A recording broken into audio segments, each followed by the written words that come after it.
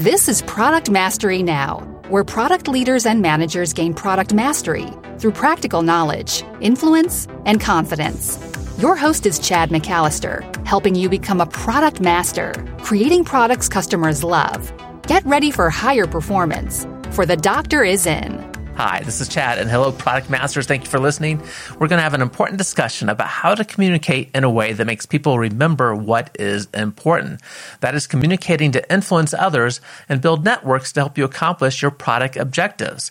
Helping us do that is our guest, Tina Frye-Clements. She believes that a company's success is directly related to the engagement of its people, and she excels at moving businesses forward and motivating and growing talent.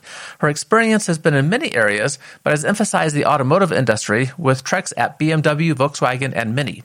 To get the detailed written summary of everything we talk about, along with a one-page action guide to help you put into action the concepts that you hear, just go to productmasterynow.com/343.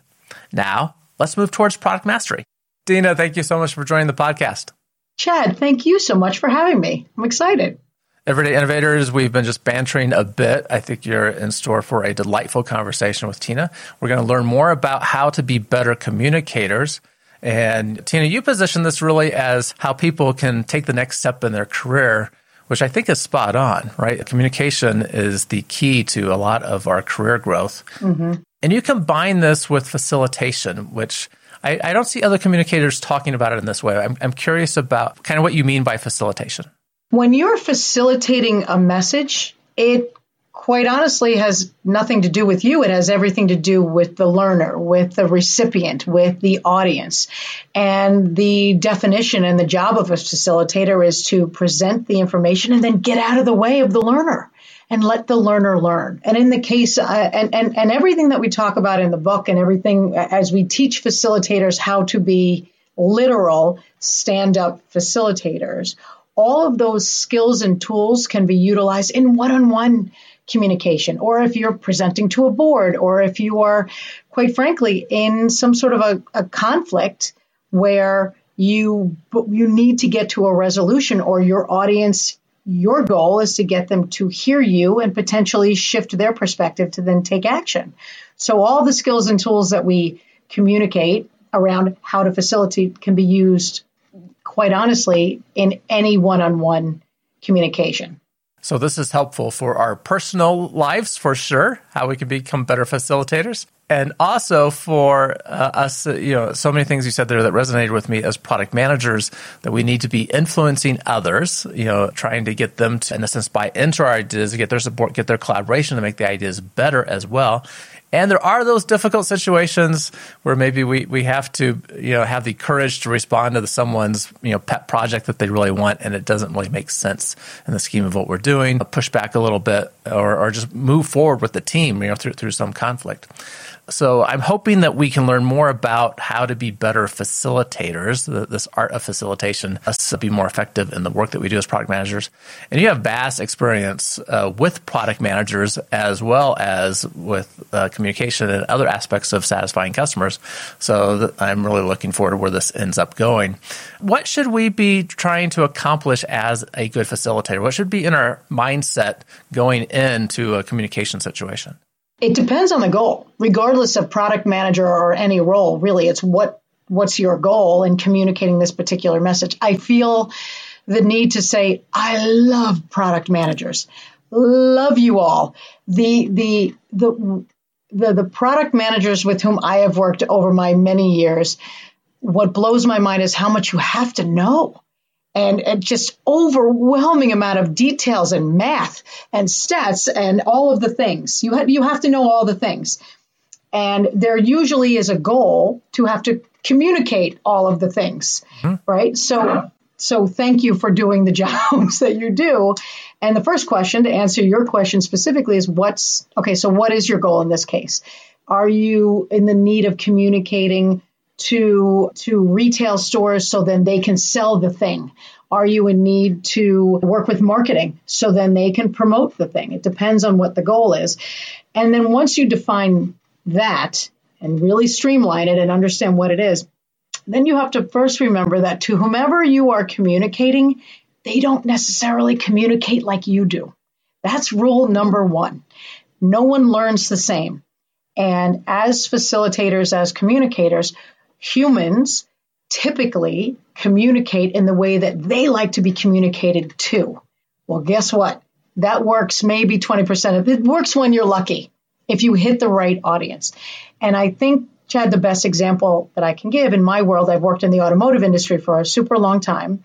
And a lot of the product managers that I've worked with in the past were again, love them, incredibly cerebral and task-oriented.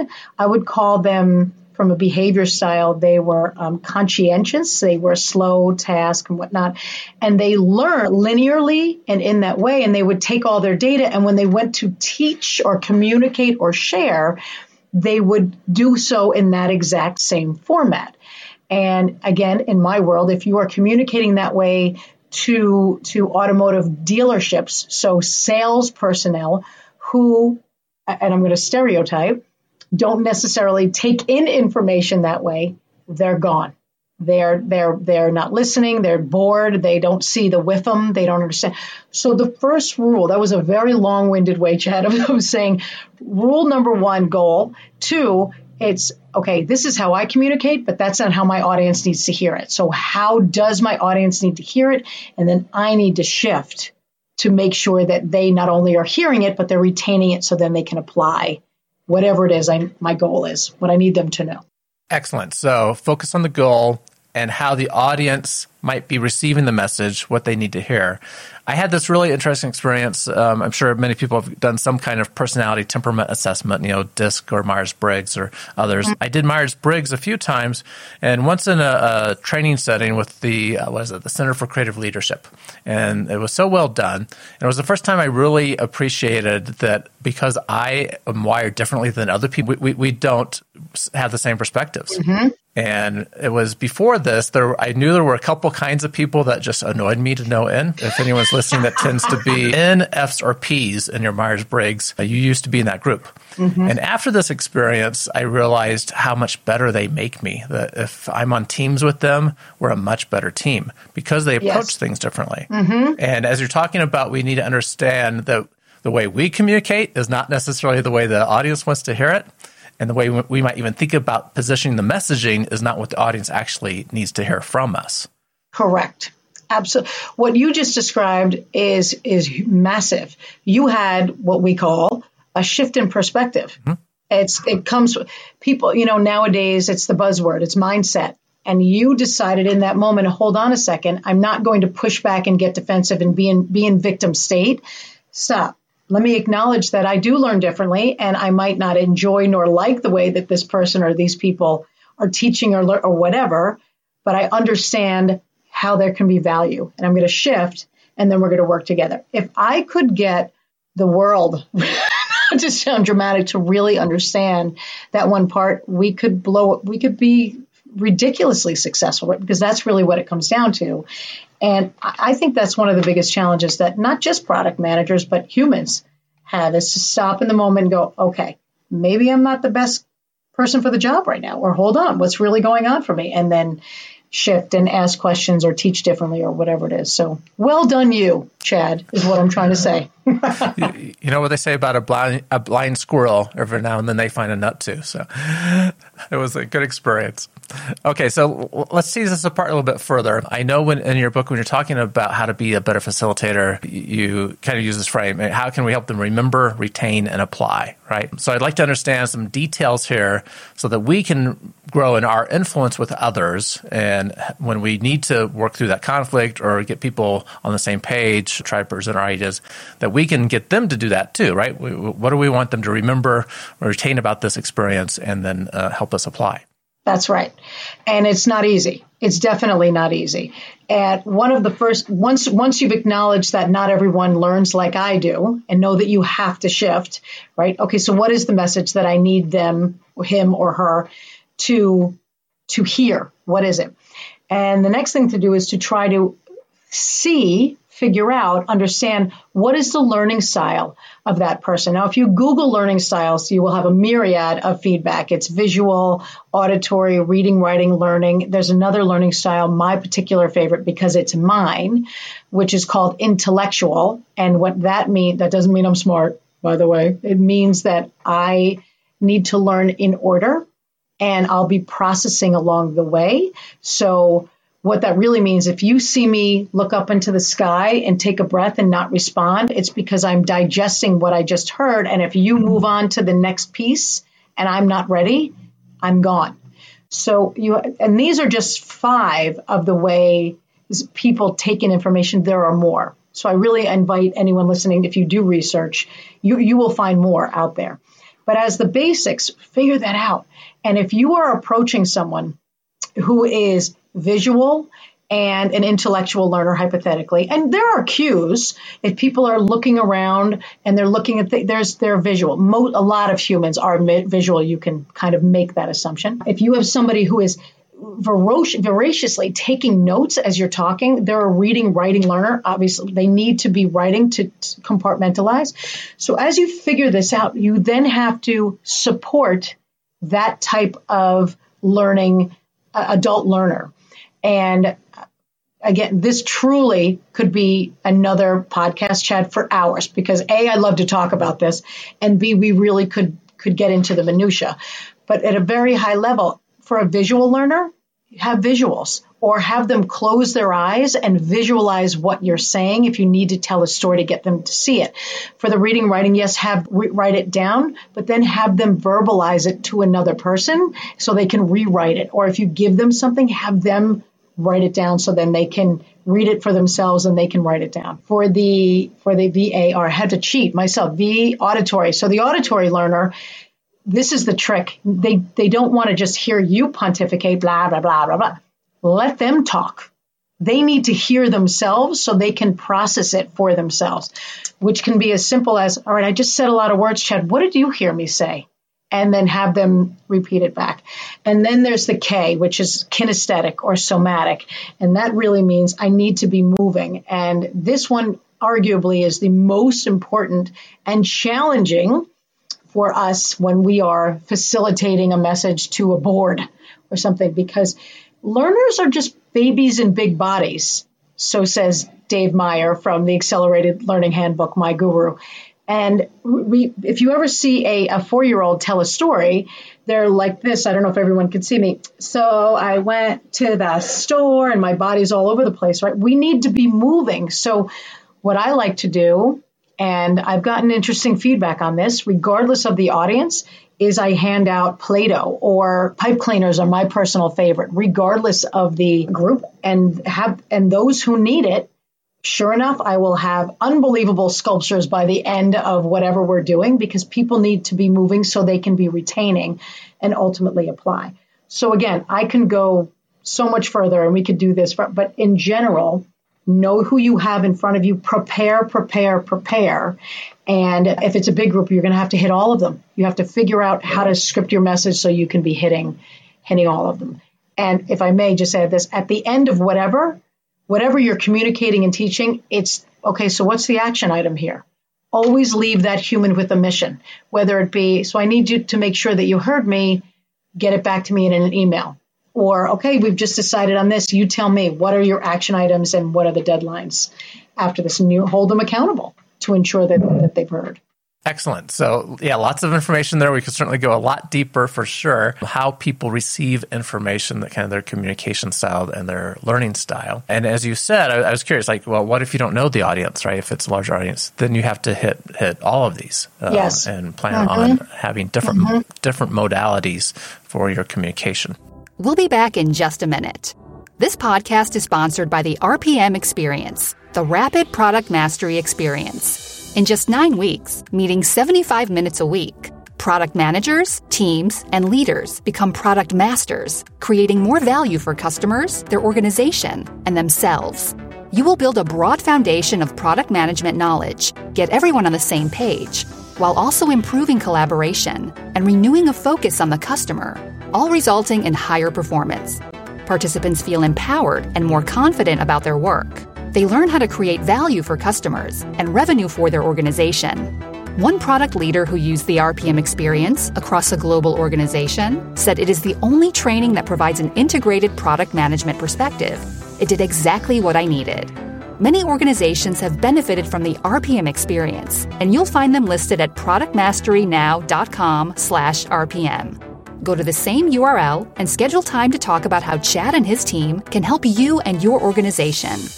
Okay, so that's a good place to start. The thinking about how the information will be received, how they take the information in. Where else do we go? If possible, people need to be interactive. So if you have the opportunity, and this is the challenge, right? We don't always have this opportunity, but if we have the opportunity to present the information, however you get it out there, there's always that fun 80-20 rule, right? So of your entire communication, 20% should be getting the information out there, and then the other 80% should be them figuring out the information on their own. What do I do with it? Because there's this thing called free will, and unfortunately, we can't control that. I would love to put my finger in somebody's face and say, go do that, and then think, oh, magically they're going to go and do it. That's not how human beings work. Ever. And I have a child. So we all know, right? Never, she hasn't washed a dish in 11 years. So, you can't just work.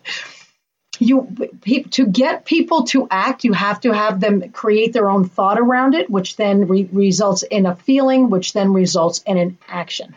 So by creating an environment or an experience where they can work on the thing themselves, they will come up with their own motivation and why they should be doing it, et cetera, et cetera.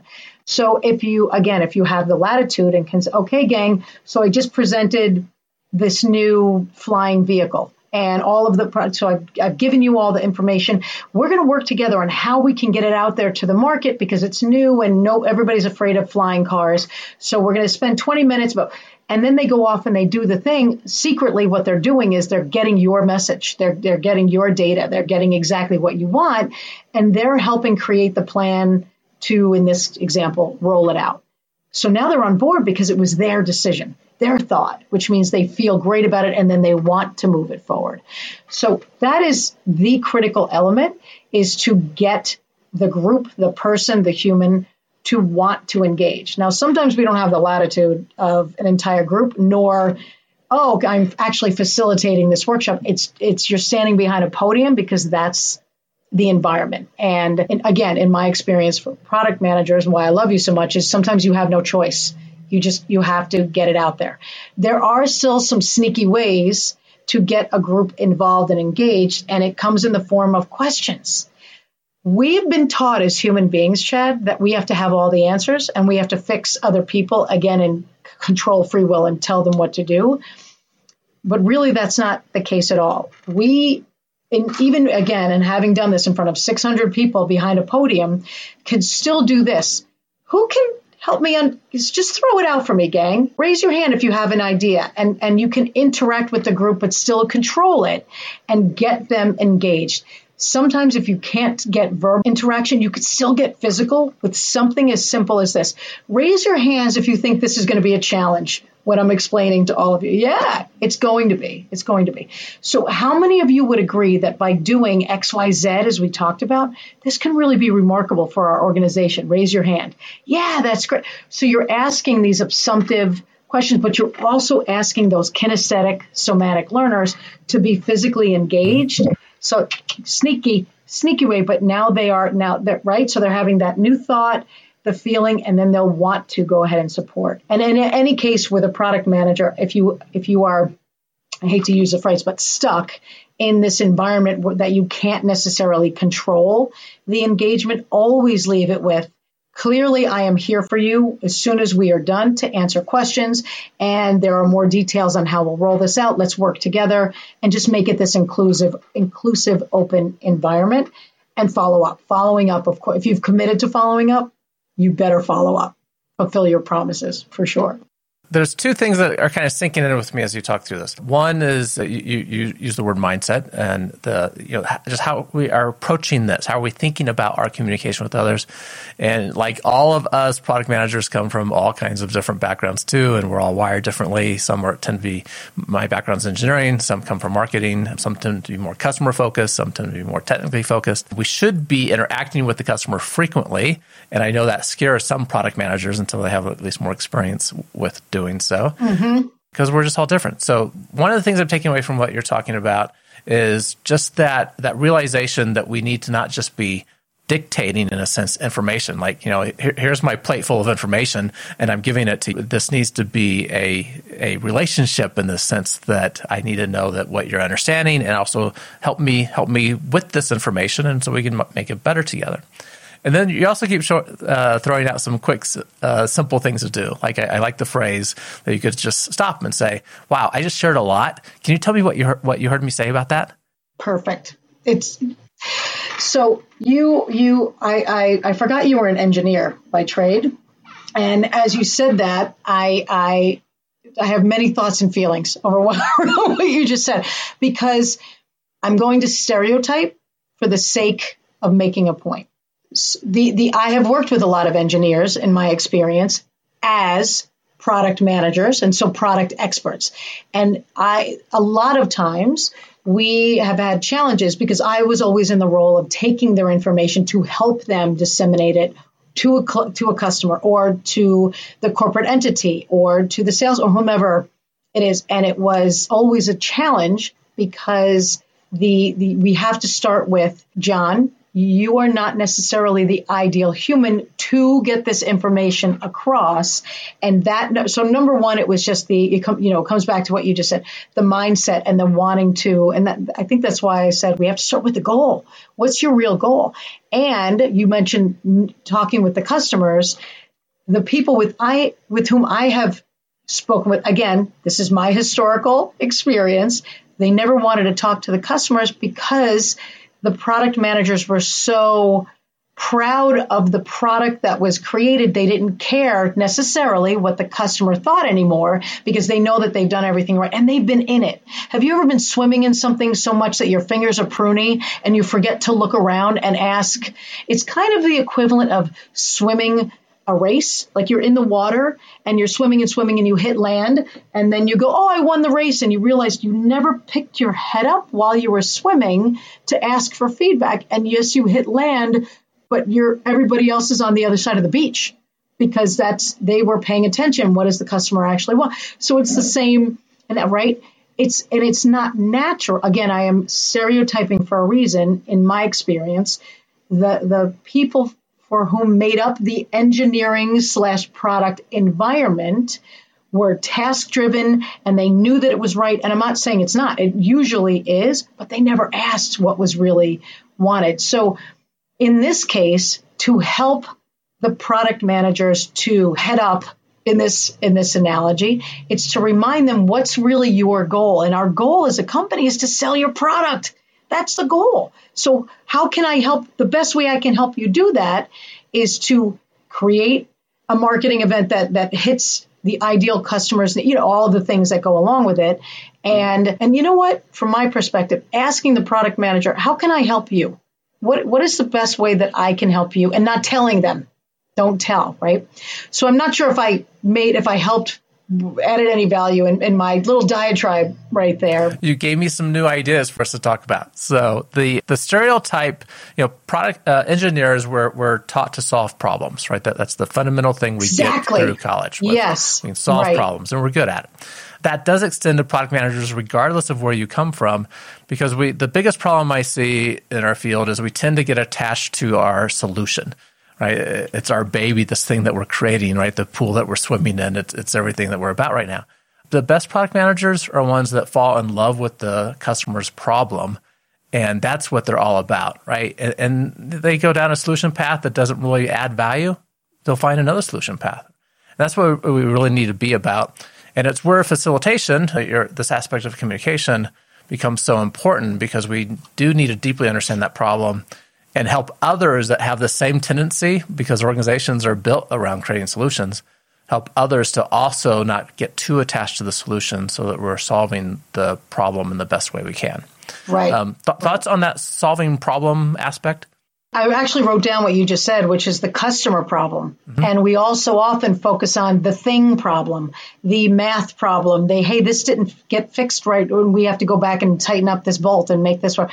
And we choose to not prioritize to put time into the customer problem. And some of us, and I've been there myself, perceive that as I don't have time for that. When quite frankly, that should be the first thing that you are making time for. And I was talking to a leader within Tesla a few weeks ago, and he's incredibly busy, and he actually runs learning and development there. So we were talking about training and whatnot. And he said, I have to go because I'm taking some customer calls. And I said, what are you doing? And he said, I take customer calls at least once a week. And he's a high up person. And I went, that's pretty magnificent. And he goes, well, we couldn't survive without it. And the way he said it, Chad, was just so, well, duh, without knowing the real problems. And this isn't just a product manager's focus. This is a company's focus. Without acknowledging them, you'll never be successful. Our responsibility as a company is we work with entire organizations to help them acknowledge their roadblocks, their what wall did you hit, and how can we teach you and give you the tools and skills and knowledge to blow it up, go around it, go under it, whatever it is. And 99 out of 100, I'm hesitant to say 100, is because they weren't willing to look at the thing. And in this case, we got to find out what the customer and solve the problem. They didn't want to look at what the reality was. And those 99 times, it's a people challenge. Isn't that interesting? It's usually, and again, I am so stereotyping, and I say this with love because, again, I love product managers and working with them, is they're not all built to focus on the what we call the high I and DISC, right? So the people, that's not it's task, it's data, which is all good and necessary. But if we're not really heading up and acknowledging that the problem is that in the product team, Sally and Joe are not getting along at all, and they're in a wild disagreement, and therefore they're not sharing information and slowing down our entire production line. Right. And that's what we need. So that was a very long-winded answer of saying yes.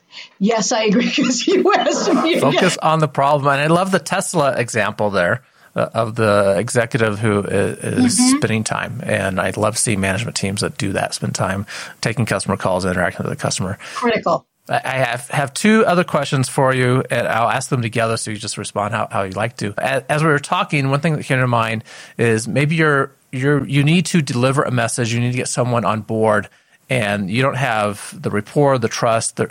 You might be an outsider for that group. My personal experience was seeing product managers interact with sales team, and sometimes they're completely disregarded by the sales team because they just haven't built up the trust. And other people that can go in and be really effective, sharing basically the same information, but they have the relationship. So first question there is, what about partnering with others to help you be more successful with your communication delivery? And the use of story anywhere in this, because you said something earlier that kind of alluded to, making things memorable and retaining information and how you might use story in that. The answer is yes. So the partnering piece, absolutely love that idea specifically. And my head went right back to my two mentors, Ron and Nancy, phenomenal facilitators. They were in the car business forever. They became friends because Ron was the analytical guy. Nancy was the personable guy. And when Nancy had no patience, didn't know the product and all of it, but she was a master at building relationships. And Ron could care less about the people. But he knew everything.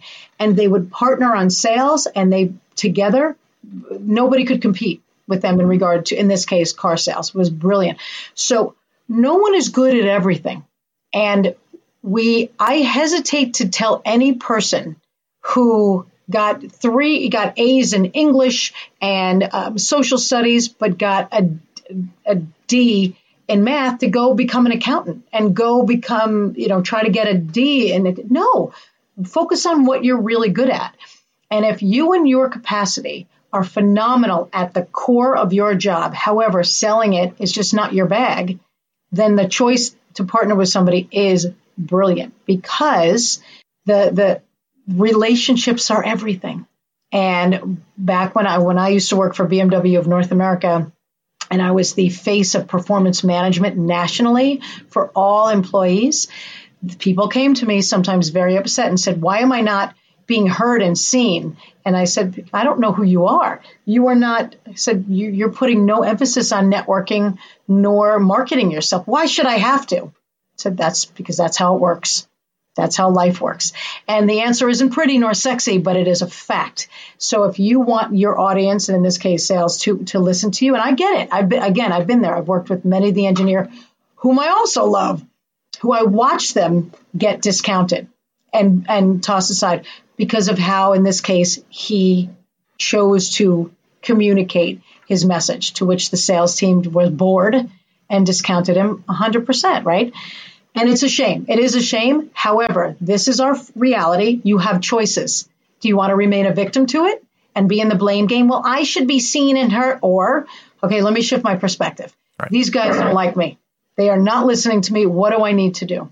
The second piece of that, if you don't want to partner with somebody, is to actually shift your behavior. I caution that you never want to lose who you really are. You never want to resent having to shift so much that there's a value rub.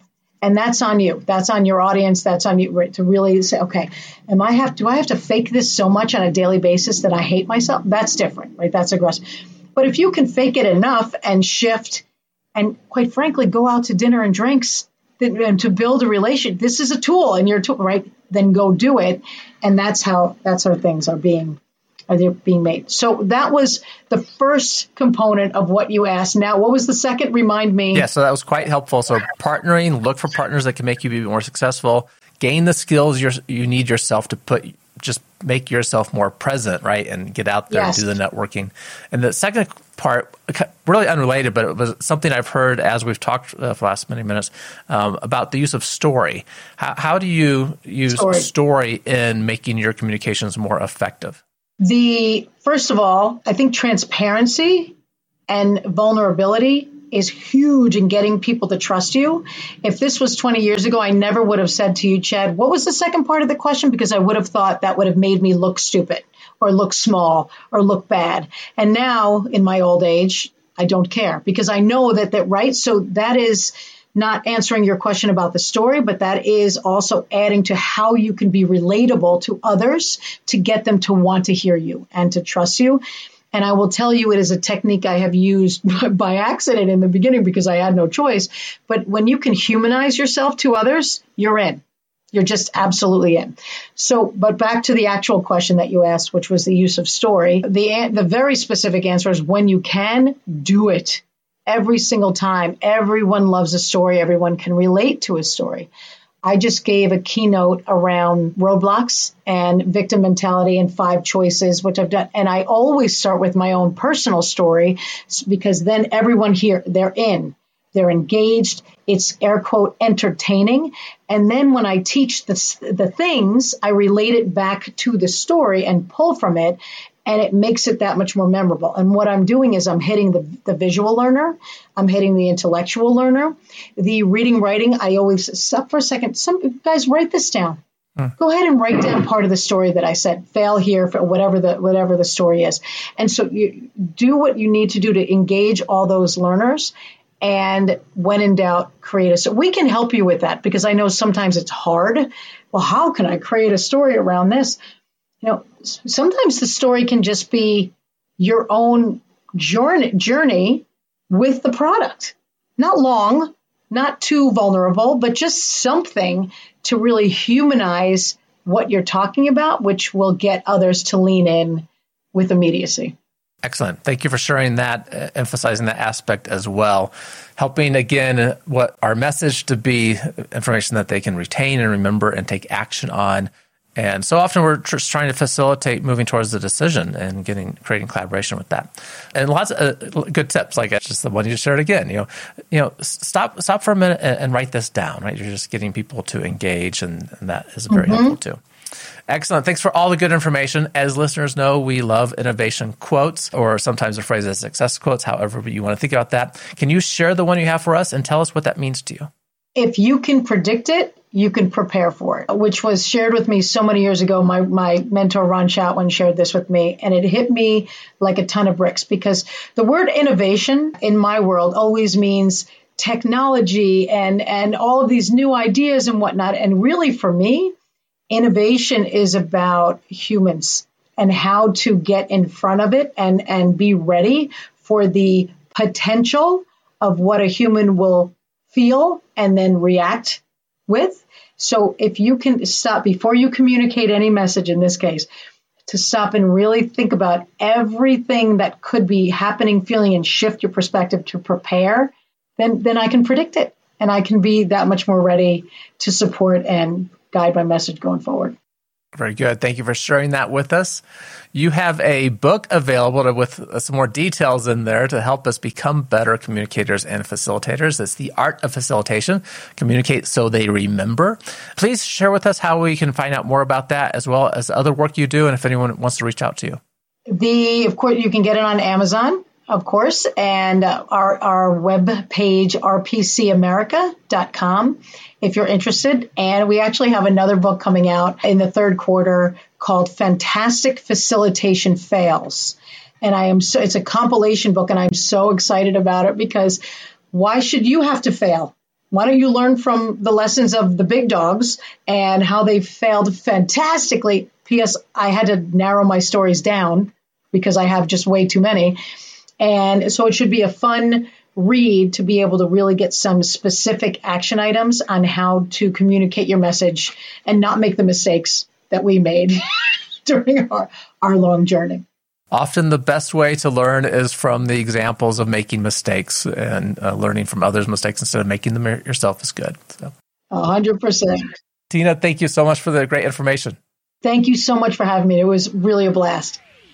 Thank you for listening to Product Mastery Now, where product leaders and managers gain product mastery through practical knowledge, influence, and confidence. By listening, you are becoming a product master, creating products customers love. Find additional resources at productmasterynow.com. Keep innovating.